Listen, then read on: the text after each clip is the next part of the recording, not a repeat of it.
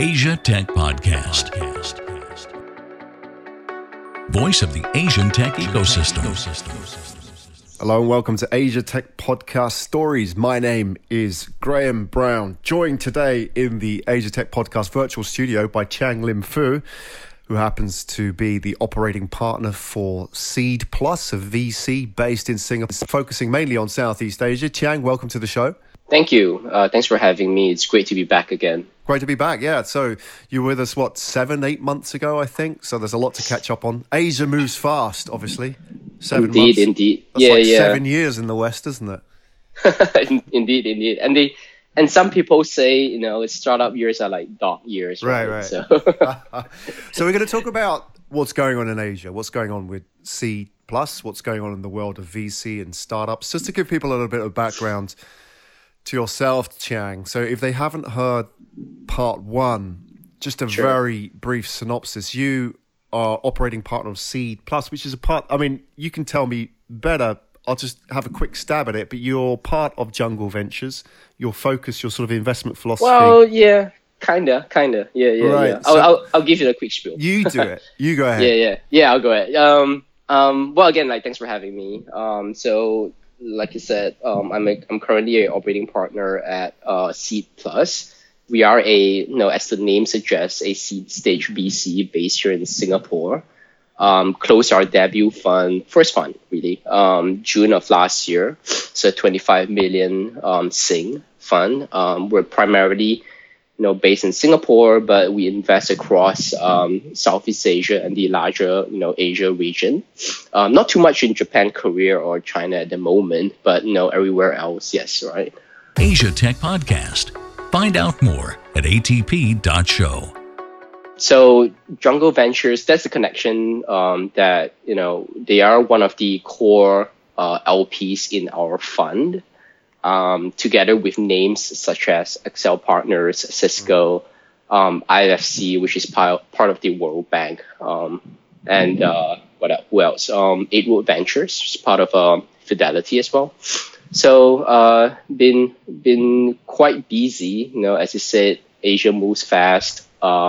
Since we closed the fund last year, it's been really kind of a aggressive and hyper-focused year for us in deploying capital and investing across Southeast Asia.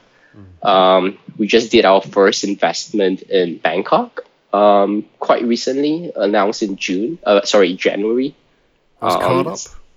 No, that's Kyklo, Kyklo. Yeah. It's a we call it an enterprise SaaS solution for the electrical industry, right? Really interesting stuff. And I'm glad you brought up Cartup. Thanks for paying attention, by the way. So that's another investment we announced recently. And it's based in Singapore. Right. It's a cash management solution for consumers and SMEs alike. Pretty interesting stuff. So we've had, just a bit of background here, we've had Michael Smith was on the show twice. That's right. Oh, yeah.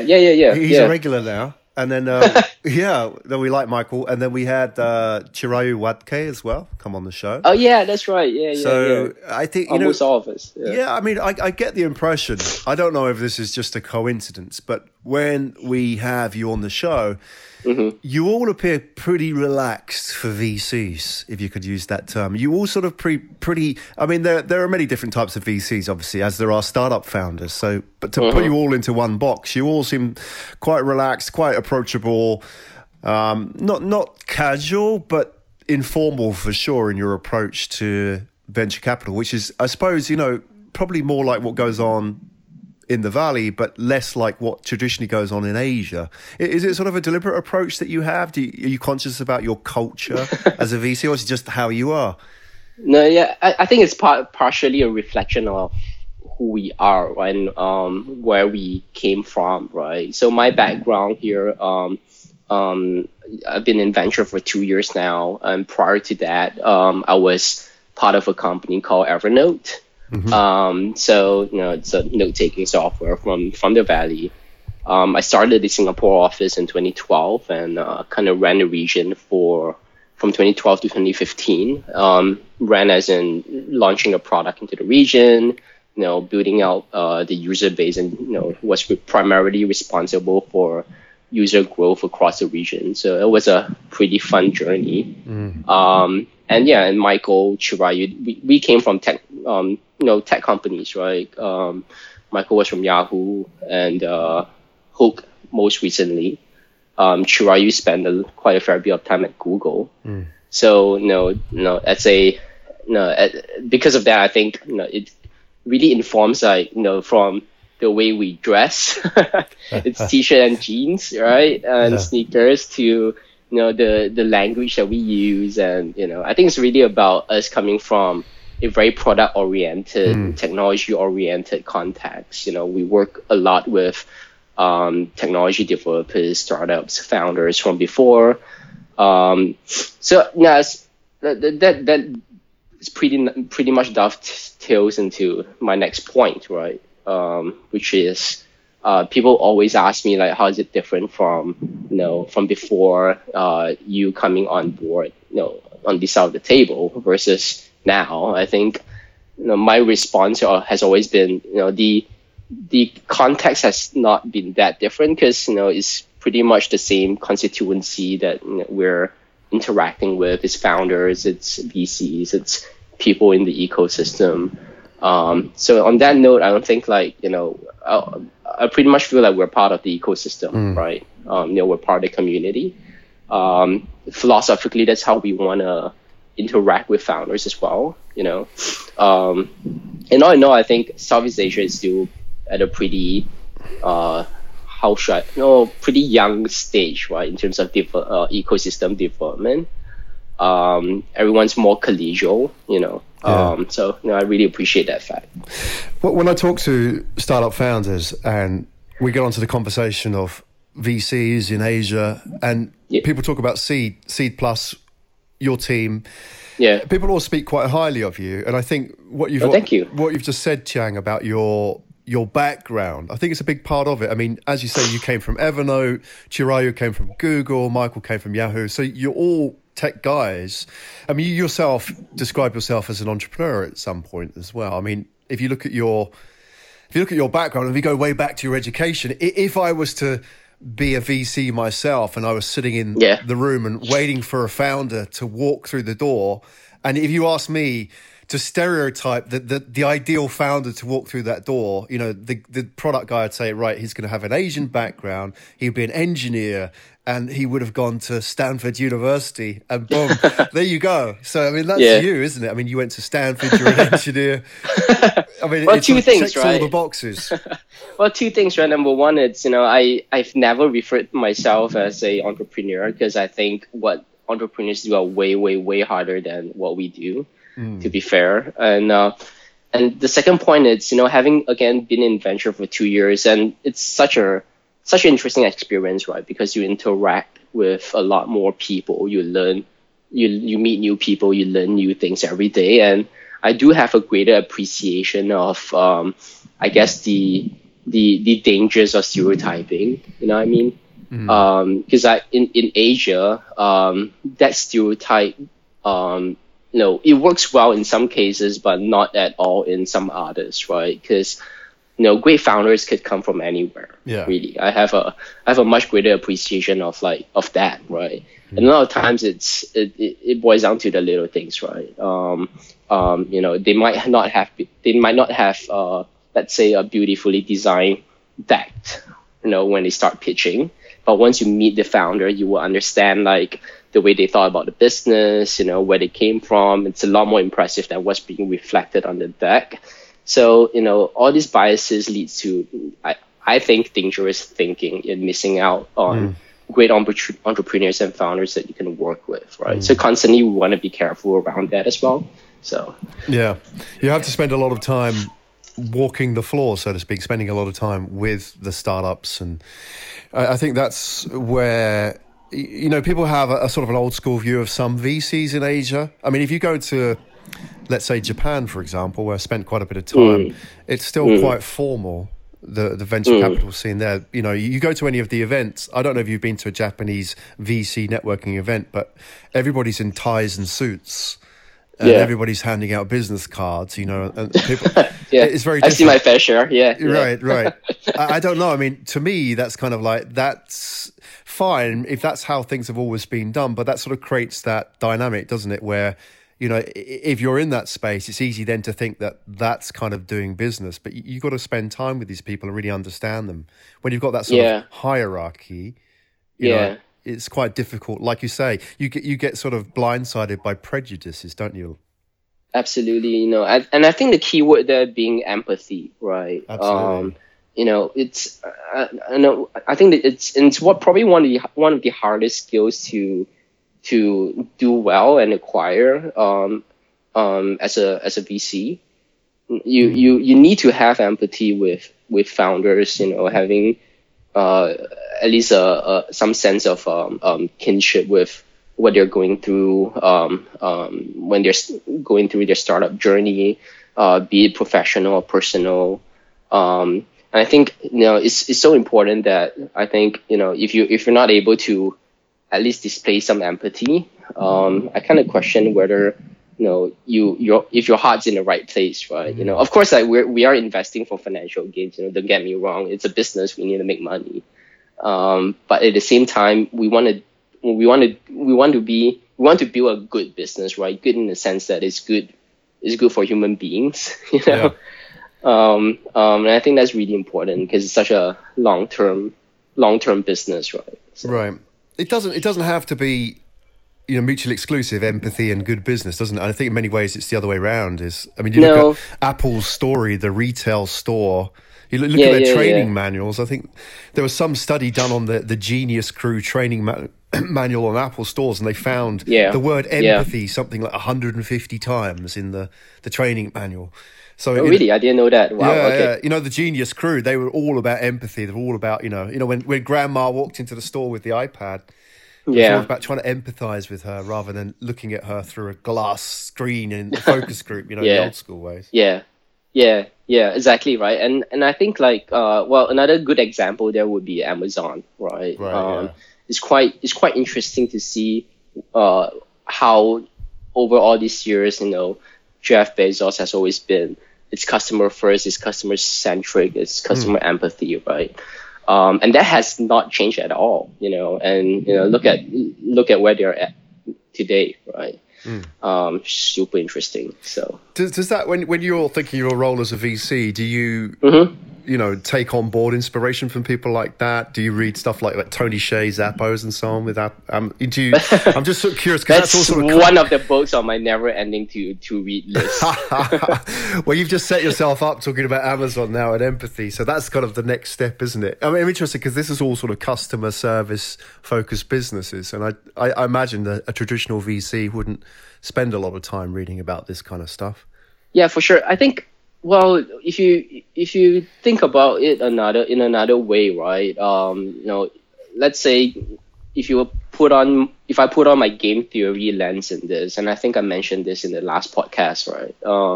Is that venture is probably one of the very few industries that reward long-term, strategy versus like short-term immediate gains, right? Because it's a multi-round game. It's not a single round game where you win in this single round. Here's an immediate outcome, and there's that, right? It is a multi-round game. You want to partner with good founders who potentially could be serial entrepreneurs that potentially both of you could have a long career together with over decades, right? And reputation compounds over time as well. So I would like to think that, you know, if we do apply this long-term thinking to venture, good things will come, not immediately perhaps, you know, and sometimes you do have to endure short-term painful outcomes in exchange for long-term gains, right? That's the way I thought about it. And there are proof points along the way, right? You know, like just people that you interact with from before, founders that you really like, but you know the current business doesn't make sense for you to make an investment in. Some of them do come back, and the second time around, the ideas are much better. You know, and we do end up working together that way, right? And you know, it has proven itself in a very real sense over the past 2 years. So. With that in mind, when you're sitting across the table or even just chatting over a coffee with a founder or a potential founder, what do you sort of look for then with that sort of thesis in mind? I think it's really about, primarily the team first, right? It's the people, it's the team. And I think it's probably a lot more important and apparent at the stage in which we're investing in, because at the seed stage, chances are, the business model is kind of unproven, the market's kind of unproven. So there's a lot of hypotheses to be tested out from seed as you lead up to your Series A and B, which really means that, the founder and the larger team that's executing on that idea, has a disproportionate weightage in terms of impact and the influence on the eventual outcome, right? So I think, from a priority standpoint, personally, I do place a higher amount of, let's say, awareness around the founder and team, primarily around qualities of is there mental agility in understanding context, whether that's product market fit, whether you're prioritizing, doing the right things at the right time, to displays of leadership. Are you able to recruit, hire, and nurture talent, right? To just pure grit, right? Because we all know that the startup journey is incredibly difficult. So at very difficult times, are you able to persevere and power through? And it's actually a very delicate balance between, and I love this quote, right? Strong opinions, but loosely held.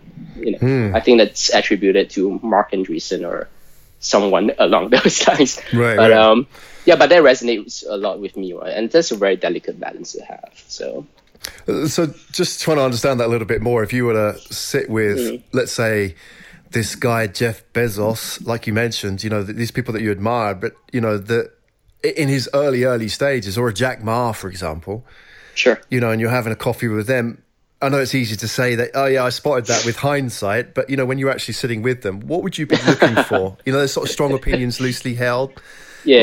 What were you sort of trying to feel out in that sort of initial meeting? I guess, it's actually very interesting that most people, and I don't mean just founders, right? Just most people do not have an opinion on anything really. Right. Yeah.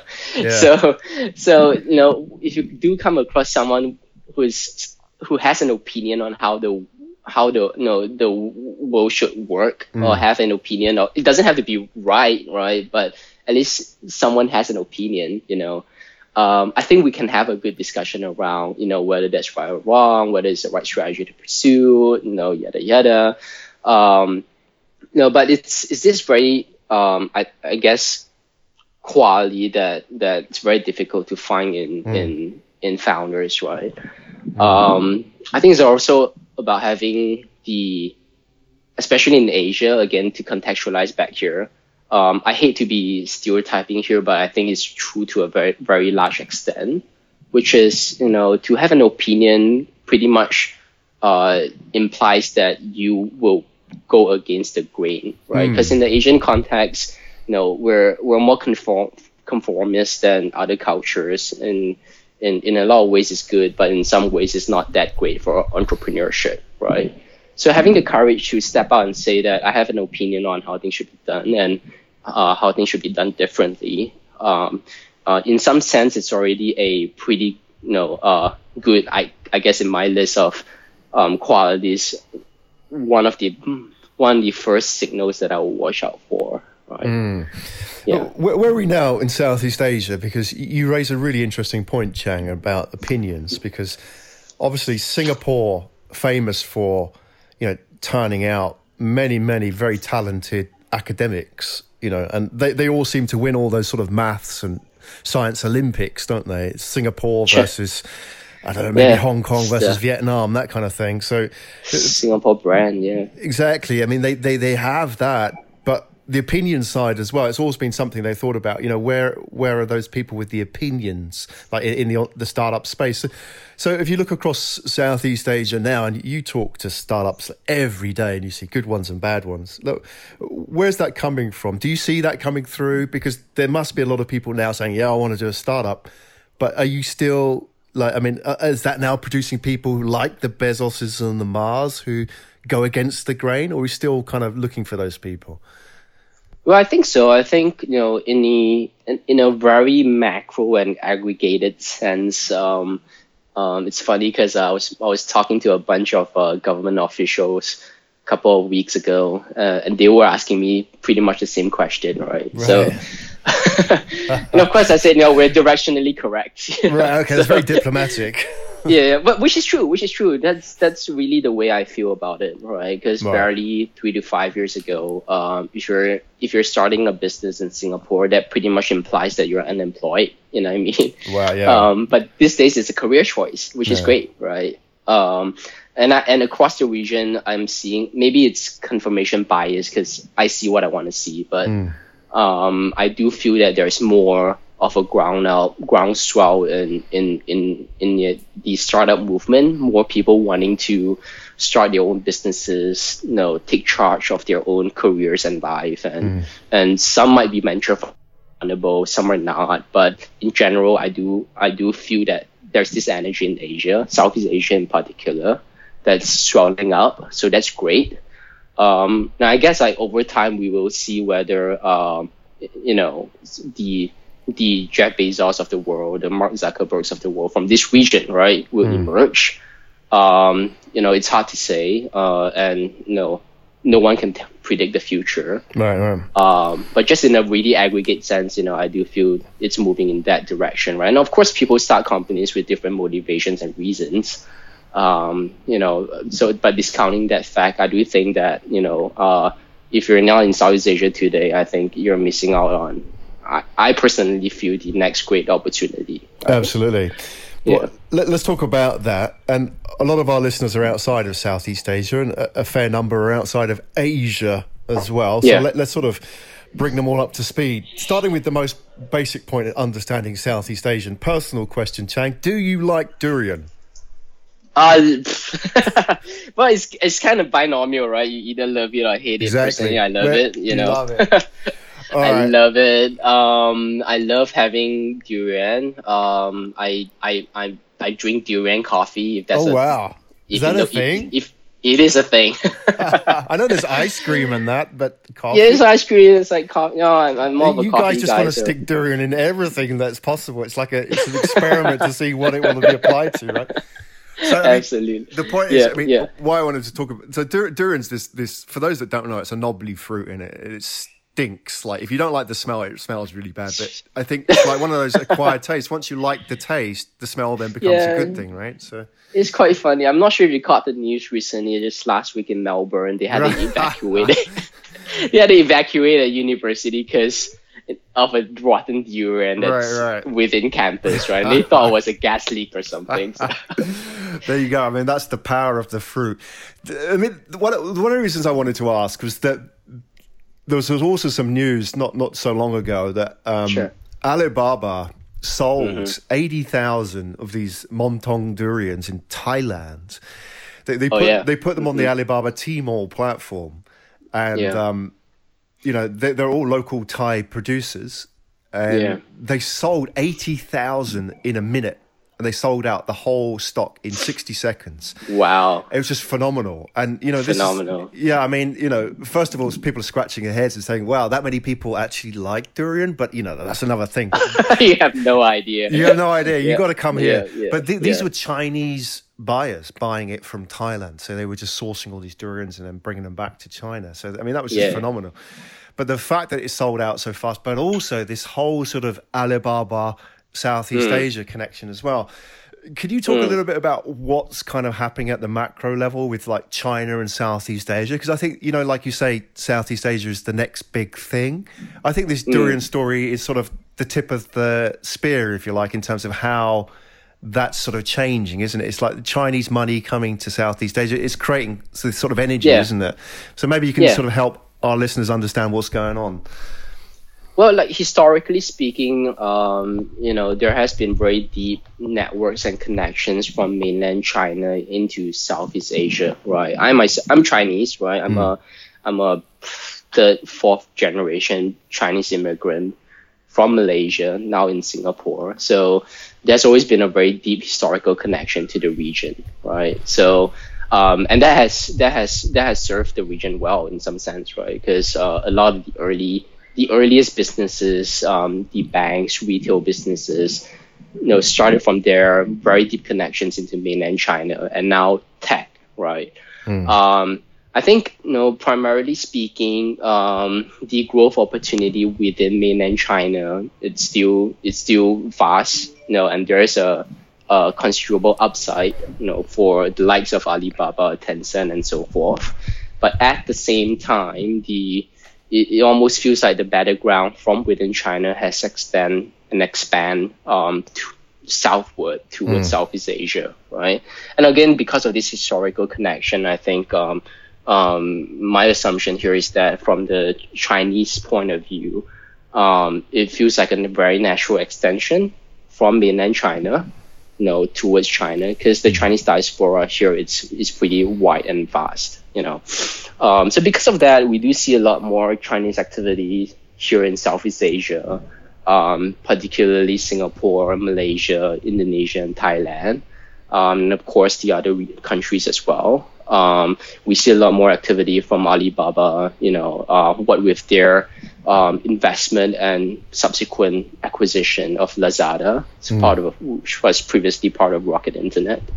Tencent investing into Gojek, and then Didi investing into Grab, so really huge, high impact, infrastructural plays that are really core to the next level of digital economy here, right? Whether it's gaming, gaming, there's Tencent investing into Garena, which is now known as C, public on NASDAQ, to transport, to logistics. So it's pretty exciting time. And at the same time, we see Amazon coming from the West doing more here in Southeast Asia as well.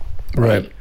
You have Amazon Prime in Singapore right at the moment, don't you? We do have Amazon Prime in Singapore. It's launched I think about a year and a half ago. Yeah. So we and there's no reason to believe that they wouldn't do more here in Singapore and across the region. So because of all these investments, from a venture point of view, a couple of things I think we believe would happen, right? Because of the infrastructural investments, you get more consumers connected, not just in terms of internet connectivity, but also in terms of their ability to pay digitally, which is always great, because that opens up distribution. Secondly is that more merchants are selling online digitally as well.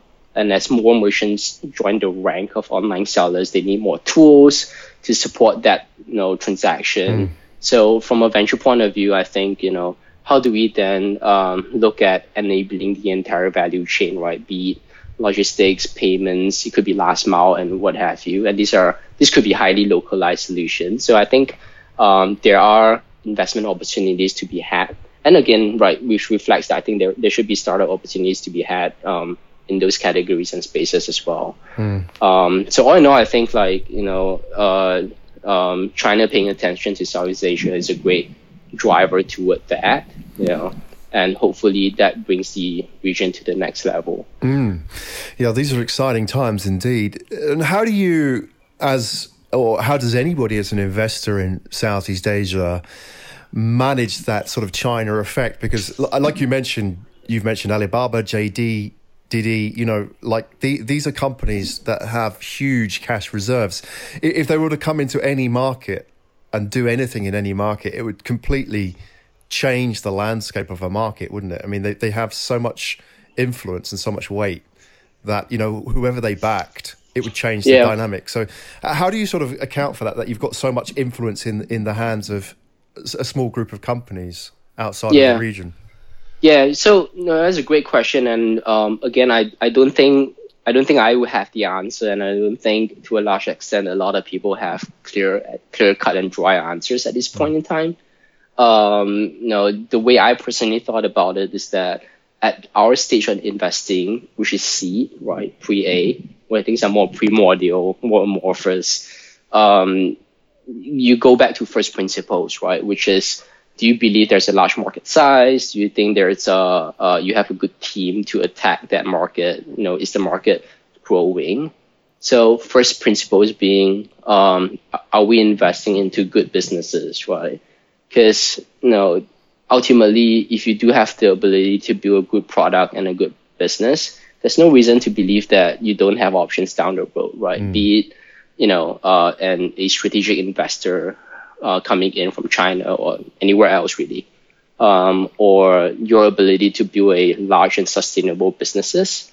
Because again, like so much can change between the point in which we invest to Series A and B, and the life cycle of company. It's just so dynamic. It's hard for us to kind of plan in relation to what would happen 3 years from now to this point in time. Right?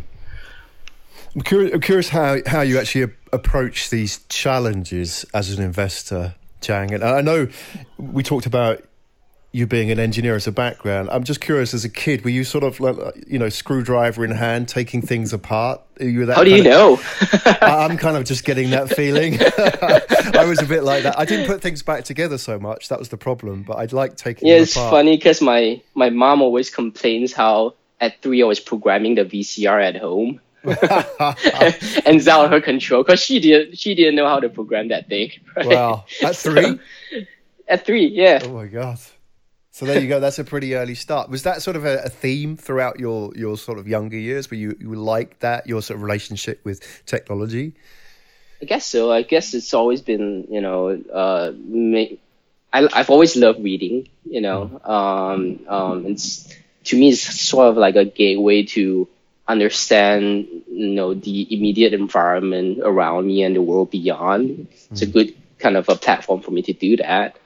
And that desire really kind of got amplified when we first got connected. When I first got onto the internet, right? I remember it was like 1997. It was Yahoo, right?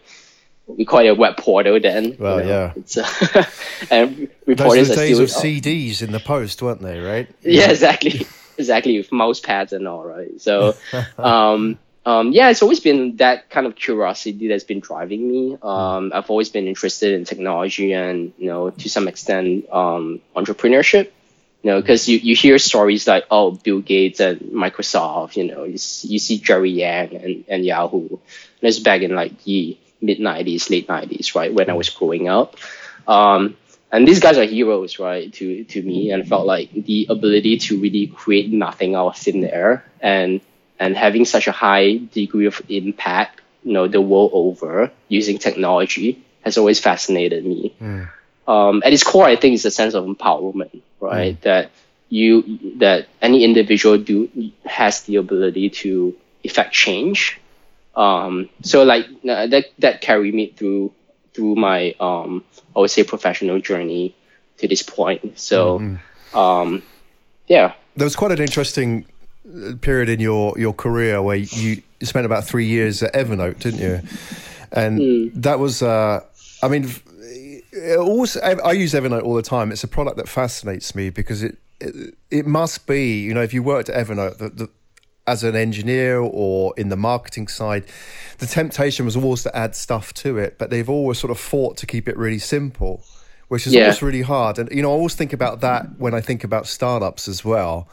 It's so much harder to keep things simple. And what sort of, how do you, when you grow a company like that, I mean, how do you actually make that happen? Because it must be just a daily battle to fight off, can you add this? This consumer says this? And I mean, how do you sort of manage all of that? Because that must be really insightful now when you look at seed investing into startups, isn't it? It's like, how do you scale this thing? Yeah, it's quite interesting because, I think it goes back to having, we talk about empathy. In this context, it's really about user and customer empathy. Most users, aren't able to verbalize or vocalize their needs very well. A lot of times they say one thing, but they really meant the other. So as a product designer, you really need to get to the crux and core of what's the problem that you're solving on behalf of your users, right? I think many companies lose sight of that quite easily as you're in startup or product building mode, when you're in fundraising mode, where investors are telling you, oh, this is the market size you should attack, it's high growth, you should have this feature to attack this. But at the end of the day, they're not the ones in the trenches. They're not the ones building the business with you. They're not the ones talking to your users every day. And as the founder and CEO, you do have to make the call and have conviction around your call, right? So I think for me, again, bringing it back to me as a VC, I'm constantly reminding myself the fact that, intellectually, there are a lot of strategies that sound really logical, but at the end of the day, I do want to acknowledge, and I constantly tell founders this, that, you're the guys building a business, right? You should know more about this than I do, right? I can give you my opinion, but it's just an opinion, right? It's not a fact. So it boils down to you having that conviction and empathy, really, with your customers and users to go out and chart what that roadmap looks like, right? Yeah. Well, when you advise these startups, because I know you don't just sit on the boards of these startups, you also do a lot of mentoring as well. So, you're very active in the startup community. Is empathy something that you can structure? Is it just something they have? Is it something they can process and, this is an empathy exercise? Because it seems quite important to this conversation. I'm just wondering about, if there's a founder listening and saying, oh, okay, how do I empathize with my customers a bit more? What do they do? Yeah, well, I guess mechanically it's really about you being your own customer at its, at the genesis, right? Are you solving a problem that you understand intimately? I'm in this phase where I'm reading a lot of cognitive science right now. Big fan of Daniel Kahneman, Amos Tversky, so it's really, I think it's really understanding what kind of biases that you have when you're creating products, right? And consciously solve for those. Again, I don't think it's there's one silver bullet that's a be all and all. But as Genesis, having an awareness of some of these biases and really heuristics that might work for you and against you is a very important and good start to building true-ish empathy, right? Because you can never get a 100% accurate picture, but true-ish empathy of your users and customers, and really understanding the problem space that you're trying to solve for intimately. Mechanically speaking, the best way to get started is to solve a problem that you yourself have, and you kind of propagate that outwards. Again, it's kind of a balance between an art and science, right? Yeah. You mentioned a very interesting word, bias, which I think is so appropriate to startups. It's often the challenge, isn't it? We have our own biases. You talk about opinions loosely held, strong opinions loosely held. Well, the bias often is sure. We hold on to these opinions, right? And I was speaking to Blake Larson, who, who's sort of expanding Lala Move now all across Asia. Oh, Blake, yeah. Okay. Yeah, I mean, I guess you guys all know each other, don't you, in this world? So, and he was talking about, that's a really interesting case study, is expanding into Thailand. And you can imagine, if you went into a new market, you have bias, like you say, what are the sort of heuristics that you have going into that market? How do you sort of process that? Yeah. And what he did was he got a bunch of business cards because they were looking, they wanted to know, like, who could we partner with to, expand our logistics network. So they had like the last mile delivery drivers in, all over Asia. Yeah. So his strategy was he went to the taxi rank and stood there like with the local taxi drivers handing out business cards. Wow. And I thought that was a great case study. You talk about empathy. I thought, wow, that was spot on because it could so easily have been different. They could have like paid for a focus group study. They could have done a study. Exactly. But just to get off your ass and go and do that, I thought, well, good for him. That's kind of what we need more of in Asia, isn't it? People who actually do that and spend time at the grassroots. Yeah, and it's constant challenge, right? And it's kind of what I saw when I was at Evernote as well. It's quite interesting because at that point in time, and I think it's still largely true, up to maybe 60-70% of the Evernote's user base comes from outside of the US, right? Oh, really? Oh, yeah. It's pretty big in Japan, for one. Yeah. And everywhere else in the world, really. So, and what's more interesting is that the international audience, about 60% of them are on Windows, right? Outward to maybe 70%, 60% of them are on Android at that point in time. But if you walk into the Evernote headquarters in Redwood City, Silicon Valley, almost everyone is on a Mac and everyone uses an iPhone, right? Yeah. So it's no wonder that. Could you imagine trying to get them to use Windows in there? That'd be crazy. Right. Exactly. So, and us being out here in the international teams, I saw that it's probably one of our most crucial jobs in representing the voice of the users from outside the US. Giving feedback and exactly like what you said, right? I don't think it's really, of course, running focus groups is part of it, right? But it's not the be all and all. It's also about us having the presence and the voice of the users within the hallways of headquarters, right? Because else, even though intellectually they are seeing those numbers on their dashboards internally, where people are coming from, what kind of platforms they're on, but psychologically, if that's outside, it's out of mind, right? So that's the challenge, isn't it? So I mean, I wonder about that. That when you go back to Southeast Asia and you look, for example, like we've mentioned Amazon already. So Amazon have a presence in Singapore. Obviously, they're now competing with Alibaba, and to me, this sort of represents one of the most interesting competitions of the next generation. It on the one hand, you have Jeff Bezos. What he's done with Amazon is just phenomenal.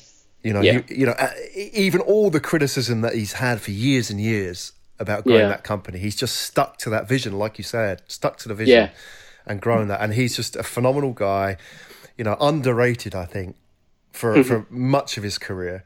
And also one of the very earliest investors in Google as well. Let's not forget that. Yeah, turns out that, right? I was reading the Everything Store. Right. To my surprise, there's so much that we don't know. Exactly. I think he invested like 25 grand or 250 grand. I can't remember in Google. And how much is that worth now? I mean, who's number 4 investor? He could have just retired on that, but he kept on building Amazon, right? So you have, in the one corner, you have him, and then you have Jack Ma, who's no slouch himself. I mean, he was an English teacher, speaks English, has great empathy, I think. He's out there. And you talk about that Chinese network as well. I know some people say it's the bamboo network, but I don't think that's often used, those terms, is it? But it exists, doesn't it, across Southeast Asia? When you see those two sort of go head to head in Asia, where do you think that will go? Is it too early to call that, or do you have any thoughts on who really has the upper hand in that, based on what we talked about today? Well, it feels too early to call that for one, and the other more interesting point that I like to bring out is I actually don't think Amazon necessarily sees this as a competition per se. You know what I mean? Like just again, about disclaimer, right? My wife works for Amazon, and she runs marketing for Amazon Prime, actually. So right, there you go. Just like seeing from the sidelines, I don't think they necessarily thought about this as a competition exercise. It's really about from thinking from the customer's perspective, what's good for the customer, right? Hence, it's not just about e-commerce product selections, but it's also about the ancillary services around the life of the customer. Could be Amazon Prime Video to storage to better delivery services, what have you. The competition has never been a concern, right? And I think that really reflects in the way the company is being built, right? It's really long term. You're thinking, 5-10 years ahead. You can't do that if you're constrained by and defined by competition in the market. Of course, there are short term like tactical campaigns that you run against competition, but in the longer term, I've never seen that work that well. So very insightful. I mean, so your wife works in Amazon in marketing. You guys must have some really interesting conversations. I can imagine I don't know if you sit down at the dinner table and talk about Asian strategy, but obviously outside of Amazon. It's an interesting household. Yeah. With your background and all your reading that you do as well and her insights, that must be very interesting. We should get that as a podcast one day. Yeah. It's an interesting household. But that's great, right? I always say that it's a beautiful partnership. Never a dull moment within the household. So it's good to be challenged as well once in a while. So just I mean, in sort of rounding up, I guess one of the things that is also of interest to listeners looking outside into Asia is how do I get into Asia? It's you're obviously born in Singapore. You grew up there, and you're educated in the US, but that was your base, Singapore. Recently we've seen people move to Asia. Some like Michael have come across with companies like Yahoo, and then sort of they've gone and done their own thing. But there's now a generation of people who are looking at Asia, especially like young talent, and thinking, okay, this is happening. This is the Asian century. It's happening on my watch. How do I become part of this? Where do I start? Do I get my backpack on, book a one-way ticket? People are starting to ask me these questions seriously. So where do we start? I mean, it's very generic advice, but I don't know where we can start with this. But do you have any thoughts on this? How do you get part of this action? It's great. Like, well, for one, there's no better way than just being here, right? Yeah. It's because like you can read as much as you want, you can watch as much as you want from afar, but it's no better way to build out your mental map of what's going on than being here yourself and see it for yourself with your own eyes, right? I think that's really important. And I think, well, of course, like me being biased, being here in Singapore, I think Singapore is a great, quite a gateway into Asia. We're friendly enough. We speak English, right? The food here is pretty decent, if I may. Durian, wet, as much as you like. Exactly. So come Singapore, right? I think it's a great kind of a gateway to pivot around the Asia region. And there are quite a substantial base of international companies setting out shop here. The tech giants from Microsoft, Facebook, Google have their Asia Pac headquarters being based here to, traditionally more international MNCs being based here as well. So, I think from a career standpoint, I think there are ample opportunities for you to find something to do here. Else you could just use Singapore as a region to, again, like a point, right, to pivot around the region. No better way than doing that. Right? Absolutely. Yeah. 5-hour flight, 3.5 billion people. That's half the world's population. So, no excuses really, is there? Yeah, absolutely. And I'm seeing more and more like, it's quite interesting, right? It's also about being conscious of cultural immersion. I'm seeing more and more expats here learning Mandarin, learning Bahasa.